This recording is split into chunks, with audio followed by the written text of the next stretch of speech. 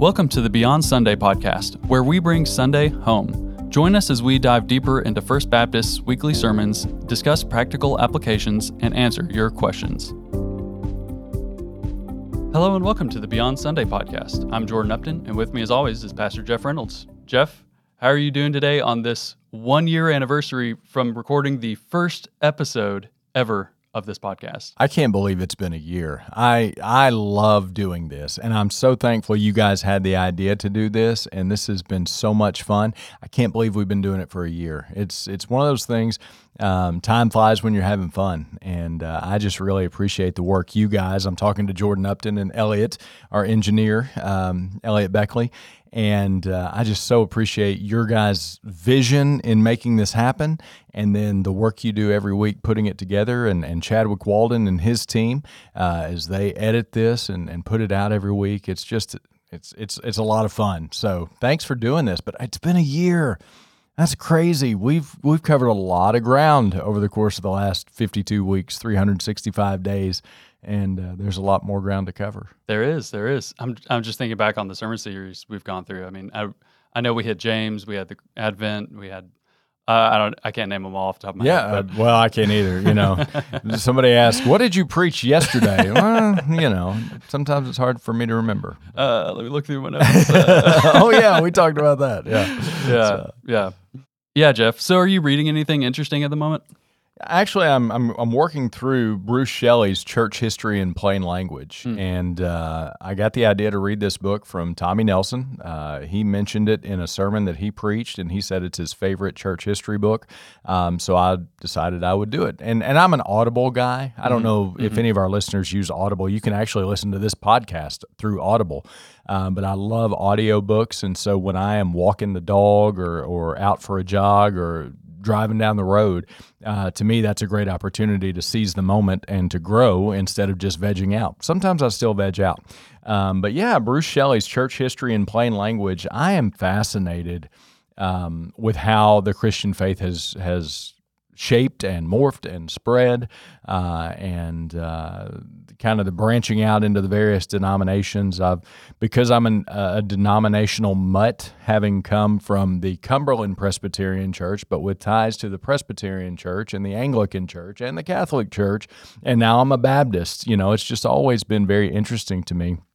When I came to work here, many Baptists will say I was born a Baptist, you know, and I wasn't. I had to convictionally decide that I would become a Baptist, and so I did. And it's just always very interesting to me. So to see all of that kind of branch out, and Bruce Shelley does a great job of presenting it in a way that is accessible to us regular people. And so Church History in Plain Language, it's been really good. I'm enjoying it so far. So what about you? What are you into right now? Yeah, sort of more recent church history, somewhat. Yeah. It's a book called The Inklings, about the Inklings, by Humphrey Carpenter. Again, I'm listening to it on Audible like you are listening to your book on Audible. I got into that because of Elliot over here. He got me on an Audible sale on Lord of the Rings titles, and there you go. Here we are.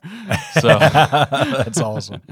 But yeah, those guys were just so smart. And then we're talking about C.S. Lewis here and Tolkien, mostly the more famous ones of the group. Just those guys were just so smart, and I'm starting to appreciate more how they thought differently and approached writing and even the Christian faith differently. Yeah. And it's just so edifying to, you know, in some sense, be in the room with these guys talking it out and, you know, hashing things out and, you know, having arguments and debates with each other and swapping sides within the debate, you know, just to get better at debating and understand the issues at hand more thoroughly. Well, one of the cool things, I listened to Mere Christianity through Audible, maybe within the last year. And in fact, when I open my Audible, I can say it pops right up. But to know that Mere Christianity there it is, I'm showing Jordan my phone right now, was first a series of radio broadcasts during World War II. I mean, you know, and C.S. Lewis is speaking these things, you know, and apologetically talking about what it means to be a follower of Jesus Christ during what some had to believe was the apocalypse. I mean, you're living in Great Britain during this time. It's hard for us to wrap our minds around that. And they were faithful brothers, and they loved the Lord, and they came up with new and exciting ways to tell the story of Jesus. And those stories still endure. It's a beautiful thing. I can't wait to meet them in glory. You ever think about that? The people that you're just going to sit down and just listen to, tell me your story. What a great thing. It is. Yeah, I've never thought about it that way, but what struck me here recently is thinking about the intense faith of some of these characters. So C.S. Lewis, once war broke out, World War II broke out, he made the comment that, well, at least now we know that there's a much less chance that we're going to die from cancer than from World War II. Yeah, and he I think he said that glibly, but I think it reflects the sort of Christian approach. Well, I get what you're saying. This Christian worldview that says this is not all there is. Yeah, everyone has to die unless Christ returns. So yeah, here's one way. I mean, he's kind of got his tongue in his cheek a little bit, but I mean, there's hope that transcends this world, and so we will pass through the veil. We will cross over that spiritual Jordan, but the glory to be revealed in us is so far surpassing any suffering that we have to endure here. So it is. It's the expression of a great and deep faith. And I think that that's the end game of kind of what you talked about on Sunday. Yes. So that's kind of what we're going to be talking about today. So the scripture passage from this Sunday was John 10:27. My sheep hear my voice, and I know them, and they follow me. So really we were talking about what do Christians do? And to give it a little more specificity, you were calling them Christ followers. Yes. So this is Christians who are dedicated to walking out the life of following Christ. Well, let me tell you why I made that distinction. Because the term Christian is obviously a biblical term. Christ followers were first called Christians at the church at Antioch. You can read about that in the book of Acts. So there's nothing wrong with the term Christian, but as with so many things, over the course of the past 2,000 years, the word Christian has been co-opted by so many groups and so many different things, so that some think of Christians merely as a voting bloc, for example. Others think of Christians as their enemy in war. I mean, I had guys that I coached in football who came over and who had people who killed their loved ones kind of in the name of Christ, but it was not in the name of Christ. And so that term Christian meant something totally different to them. So I wanted to give it a little bit more specificity. Of course, that term's not original to me in any regard, but to be a Christian is to be a Christ follower. There is no sense in Scripture in which those who do not follow Christ are known as Christians. And unfortunately, I think that that's kind of crept into our 21st century paradigm, where there are plenty of people who would claim to be Christians who do not follow Christ in any way whatsoever. And I think that that is a very dangerous concept and a very dangerous reality that kind of takes us back to Matthew chapter 7, when Jesus said, "Many will say to me on that day, Lord, Lord, did we not do a bunch of great things in your name?" And he says, "Away from me, I never knew you." And that is a very scary thing to me. I do not want people to be deceived into thinking that they are in Christ when in fact they are not. And so that's one of the reasons that I wanted to make that clarification, and why we kind of approached it that way. And I think that's helpful. And I think what you talked about on Sunday with the 4 things that a Christian Christ follower does are very helpful. And listeners, if you haven't heard the sermon, you should really go back and listen to that. But I want to peel it back even just a little bit further back and get to the question of becoming a Christ follower, starting to follow.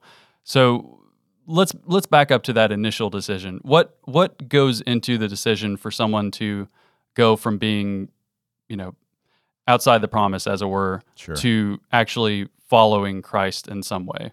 Yeah, well, I think that it begins with trusting in Jesus being who Jesus says he is. And so in order to do that, we go to the Word. We first encounter Christ as we step into the New Testament, even though there are so many messianic prophecies coming through the Old Testament. But Jesus very clearly claimed to be the Messiah. He claimed to be the Christ, the anointed one of God. He even took the name I am, saying in John chapter 8, before Abraham was, I am. He very clearly made claims about himself. And so the first question is, do we believe Jesus, that he is who he says he is?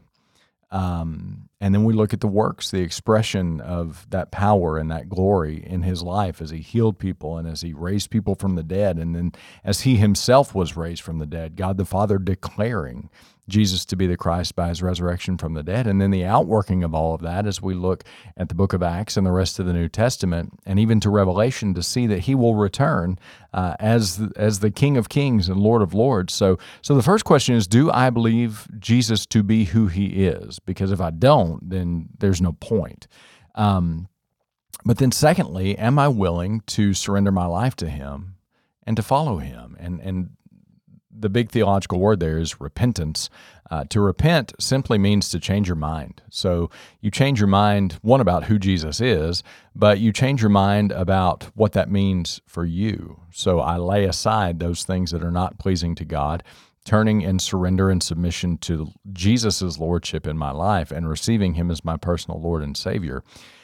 There was a controversy that arose in the 70s and 80s known as the lordship controversy, and I had to do a lot of reading about that. And the question was, and this was kind of a fight among evangelical Christians, do you have to submit to Jesus Christ as Lord to be saved, or can you just recite a prayer and that's it? And I mean, I've read books on both sides of this argument. But the most compelling evidence for the fact that I think that we have to follow Jesus Christ as Lord is the New Testament. There is never a sense, including all of the books of the Bible, the 66 books of the Bible, Old and New Testament, there is never a sense where God communicates, hey, just go through a ritual or utter some words and you'll be fine and live however you want. You know, to be a member of the household of Israel, if you were a male, it meant circumcision at 8 days old. Well, you didn't have any personal decision in that. That was a decision your parents made. But if you chose to grow up and worship the Baals and the Asherahs, well, you were taking yourself outside of that covenant community. And in the same way, Jesus never approached anyone who would have been his disciple and said, hey, say these words and maybe get some water on your head, and then I'll see you in heaven. He always initiated that welcome into the kingdom of God with, follow me, come be my disciple. And that meant turning away from what you used to do and doing something different now. And for those of us who are alive now in the 21st century, that means that our lives must change. So I would say to you, if you claim to be a Christian, but first of all, you've never repented of sin and received Jesus Christ as your personal Lord and Savior, then you're not a Christian for whatever reason you might think you are, that you have family who's Christian, you had a relative who's a preacher, your grandmother took you to church one time. No, to be a Christian means to make an objective distinction to say, I am a sinner in need of a Savior. Jesus, come into my life, forgive me of my sin. I believe you are who you say you are. I believe you died on the cross for me and rose again from the grave. I affirm that to be true. And I surrender my life to you. I want you to be the Lord and leader and guide of my life, and I will follow you, even if it means turning away from urges that feel very natural within me. I'll surrender myself to you. And then you receive the Holy Spirit once you receive Christ, and the Holy Spirit begins to work in you that which is pleasing in God's sight, taking out dead things and bringing in the fruit of the Spirit, which is love, joy, peace, patience, kindness, goodness, gentleness, faithfulness, and self-control. And I may have left out goodness out of that list. Make sure that's in there. But that's all the work of the Holy Spirit within believers. So if the Holy Spirit's in me, and I'm surrendered to Jesus, then I'm going to change. And there's a lot of folks who got dunked in water, and there's just no change. There's no instance in the Bible where it says just go through some ritual and you'll be fine, and then go do whatever you want. Jesus is very clear. If you love me, you will obey my commands, and we have to follow him. So in all those books about the lordship controversy, the question is, can you pray a prayer and nothing about your life change and then be good? I don't think you can. And again, the compelling argument for that is Jesus' entire ministry and the outworking of that ministry as it continued to affect people in the book of Acts and the whole of the New Testament. Yeah, I happened to be listening this weekend to a podcast where a gentleman named Bill Schofield was talking about Luke 14 and some of the passages there where Jesus talks about becoming disciples. Yeah. So he says, "Whoever does not bear his own cross and come after me cannot be my disciple. For which of you desiring to build a tower does not first sit down and count the cost, whether he has enough to complete it? Otherwise, when he has laid a foundation and is not able to finish, all who see him will begin to mock him, saying, 'This man began to build and was not able to finish.' Or what king going out to encounter another king at war will not sit down first and deliberate whether he is able with 10,000 to meet him who comes against him with 20,000? So the point being in these passages is that you need to count the cost. You need to think about like the potential costs that come with these things. So Bill Schofield thought that in this passage, Jesus isn't just telling people, you know what, you're not going to make it. You're not going to make it. You're not going to make it. You're the kind of person that's not going to make it. What he's saying is if you don't count these things, you cannot be my disciple. What he means by that is you're not going to make it to the end. You're not going to remain a disciple. You're not going to be following me to the end if you're not counting these things as you're making these decisions. Yeah, it's a subtle difference, but it just makes me think about like kind of the probationary period between hearing about Christ, starting to be exposed to some of the information, and then starting to make decisions to follow Christ. Yeah. So you as a pastor, like what process do you go through with people who, may be interested in Christianity, may be interested in becoming followers of Christ, but are not quite there yet and don't have all the cards yet to make a good decision?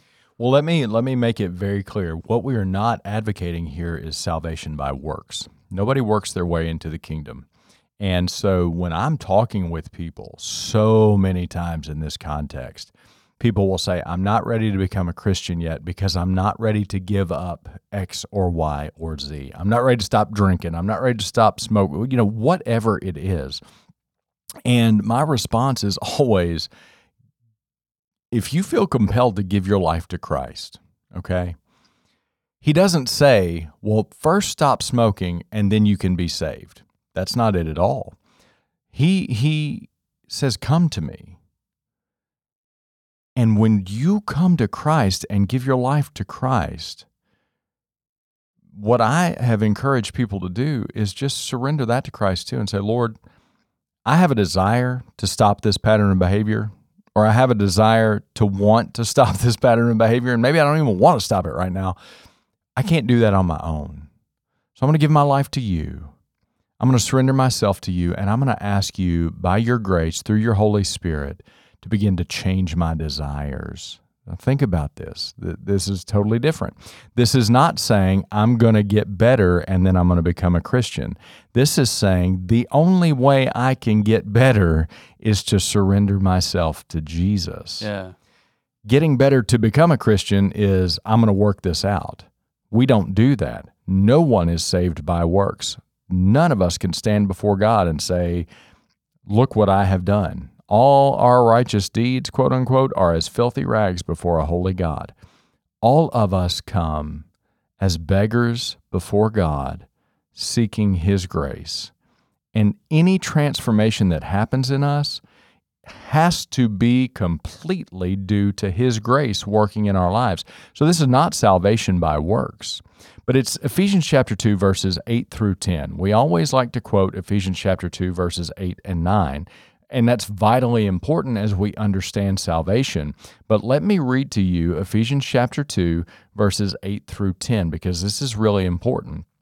Paul writes to the church at Ephesus, "For by grace you have been saved through faith, and this is not your own doing. It is the gift of God, not a result of works, so that no one may boast." So that's 8 and 9. And what's he saying? Our salvation is not a result of what we have done. Our salvation is only the result of the grace of God that we have received by faith in Jesus Christ. But then listen to verse 10. "For we are his workmanship, created in Christ Jesus for good works, which God prepared beforehand that we should walk in them." So we don't work our way into the kingdom. But once we enter the kingdom through Jesus Christ, now his work in us brings good works out of us. So in other words, I come to Christ a filthy sinner, unable to change anything about myself, unable to make myself more appealing to God, unable to work my way into the kingdom. I can't do any of that. It is all by his grace. But once I have received Jesus, once I have received the gift of the Holy Spirit, which he gives me at the moment that I receive Christ, then the Holy Spirit begins to work things in me. Does that make sense? Yeah. So there's going to be transformation that's brought about by the Holy Spirit. It's not that I'm, and from a very practical perspective, when I'm talking to people, I cannot tell you the number of people who are like, well, I want to give my life to Christ, but I got to get some things straight first. And I'm like, no, you don't understand. Only Jesus can get those things straight in your life. You can't. So trying is just going to be, number one, futile. It's not going to work. But two, you're delaying what can truly bring about your transformation, which is giving your life to Jesus. So that's an important distinction. And I want to be very clear. We are not in any way advocating a works-based salvation. We are advocating a grace-only based salvation through Jesus Christ our Lord that then expresses itself in works of obedience unto God because the Holy Spirit brings that about in me. Amen. So that'll take us into today's final question. So we're changing up the format a little bit. It's a new year, and we've got a little bit of a new format for the last question. It's going to be a practical application. Mm-hmm. So we're still accepting listener questions. You can still go to the link in the show notes or comment on the post below, and we'll answer those in this format. We're just looking to end on a question that Jeff will answer that will give us practical tips for how to carry some of the lessons that we've talked about on Sunday and during this podcast into the real world. So today's practical question is, how do we exhort cultural Christians, so the Christians we've been talking about, or rather people who might call themselves Christians but are not following Christ? How do we exhort cultural Christians around to taking a step forward in following Christ? Well, I think it's important to note that all of us have a next step to take with Christ. We're in a growth journey with Jesus until we go to heaven. So there's always a way that God is working in me, God is working in you, God is working in every believer to compel us to take a new step. So I think part of the Christian culture is helping each other identify and take that next step. So whatever it may be in each of our lives, we're not called to be stagnant in our faith. We're called to be growing in our faith. But for someone who might identify themselves as a Christian but is in really no way living that out, sometimes it's very situational. I got to be honest with you, as a pastor, I'm at the funeral home a lot, and I'm dealing a lot with families who are wondering about their loved one. And I said in a sermon a couple of weeks ago, I can't tell you how many times it's like, well, he got baptized when he was 6. He's 97 now, and there's been zero evidence that Jesus had any influence in his life whatsoever. So we hope that the water was helpful when he was 6. And, that's just such a hard place to be because, again, there's no ritualistic salvation in the New Testament. It's just not there. Should we get baptized? Yes, but, I don't want that to be the story of my life or your life or any of our listeners' lives, that their family is wondering. And so, honestly, lately for me, that has been kind of the way I've gone at it, is don't do that to your family. Don't leave a question. Dads are the worst about this. And I say that as a dad. Dads, tell your family about your faith in Jesus Christ, and then let them see it, and let them see that you're growing, and let them see when you mess up that you tell them, I messed up and I was wrong, and I've asked God for forgiveness in this, and I'm asking you for forgiveness in this. That's a humbling thing and a hard thing, but I'm going to tell you, you want your family to be able to stand in the assurance after you have left this earth that they know exactly where you are, and they're not just hoping things went well for you. So be the sort of person that your faith in Jesus Christ is not an addendum to your life, but it is the foundation of your life. And this past Sunday was our back to school Sunday, and I always think of the lunch tray. And I use this example that, you've got the lunch tray with the entree hole and the primary side hole and the secondary side hole, the dessert, and then the milk, the place. And it's like I always, for many years, made my faith kind of the secondary side of my life. It was a part of it, but it wasn't what it was supposed to be. Well, what is faith supposed to be? Well, it's supposed to be the tray. Yeah. It's that upon which everything else is based, that upon which everything else is founded, that which upholds everything else.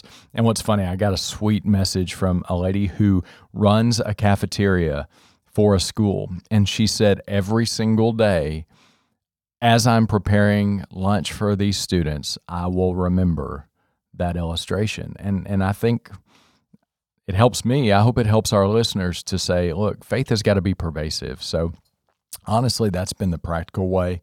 But, even asking questions like, tell me about your faith. You're a Christian. What does your faith mean to you? And how do you live that out? Because I'm working to live mine out. And so maybe I can learn something from you.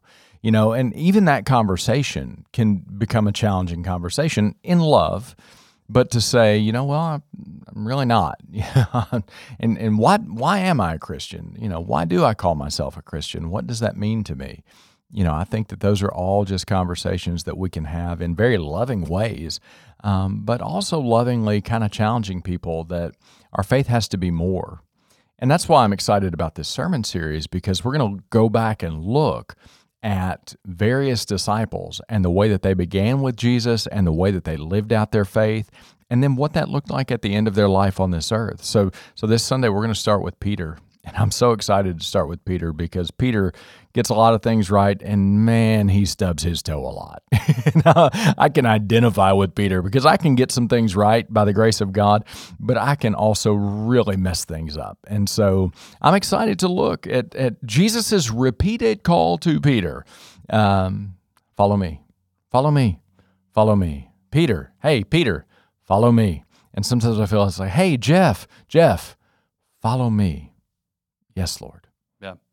Yeah. I'm thankful that we have the gospel tradition where, the church history suggests that the synoptic gospels, so Matthew, Mark, and Luke, are all really based on one source text, Mark's gospel, which came from Peter. Yep. Peter teaching and then Mark writing these things down. So really those three gospels come from Peter, and, Peter records his faults. He shares his mistakes.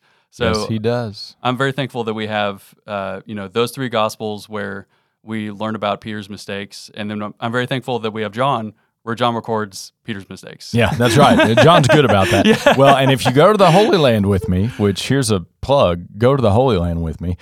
By the way, I don't make any money off people going to the Holy Land. I think you should go because it's amazing and will change your life. But one of the coolest places is a church called St. Peter Gallicantu. And there's a big rooster on top of the church, and that is the site where they believe that Peter denied Christ 3 times. And underneath it is the dungeon where they believe Jesus was held. And we go down into the dungeon, and there we share the story, and we sing, and the sound resonates in there. But to be in that place where Peter failed so big. And this time we're actually going to the place at the Sea of Galilee where Jesus reinstated Peter. And it's called the Church of St. Peter's Primacy. And to be in that place where Jesus said, do you love me? Feed my sheep. Do you love me? Tend my lambs. Do you love me? Feed my sheep. And to see Jesus' love for Peter expressed in the fact that he did not say, "Be gone from me, you failed me," when it mattered most, but he welcomed him back in with love, and that transformed the rest of Peter's life. So, hey, if you're on the fence about going to the Holy Land, we've got a few spots left. Come with us. You'll love it. God will speak into your life in amazing ways. Amen. I'm already bubbling with questions for next week about Peter, so that's a good place to stop, though. Jeff, can you pray us out for today? Let's pray. Lord, it is by your grace alone that any of us can be saved. And so, Lord, we deny any notion that anyone can earn heaven or work their way into heaven by good works. Lord, our righteous deeds are as filthy rags before a holy God. And so help us remember that. But help us to lean ever more on your grace. It is by your grace alone that we are saved, and it is by your grace alone that we are sustained and live the lives that you've called us to live. So, Lord, you ask us in your word, what do we have that we have not received? Well, nothing. We have nothing that we have not received. And then you say, why, if you received it, do you boast about it as if you earned it? Well, we don't. We haven't earned anything. You have been gracious to us in every way. So help us, Lord, be gracious to others, and help us to live out a faith in which we obey you by the power of your Holy Spirit, and we make the world a better place. In Jesus' name, amen. Amen. Our engineer is Elliot Beckley, and our editors are Chadwick Walden and Fuying Engdahl.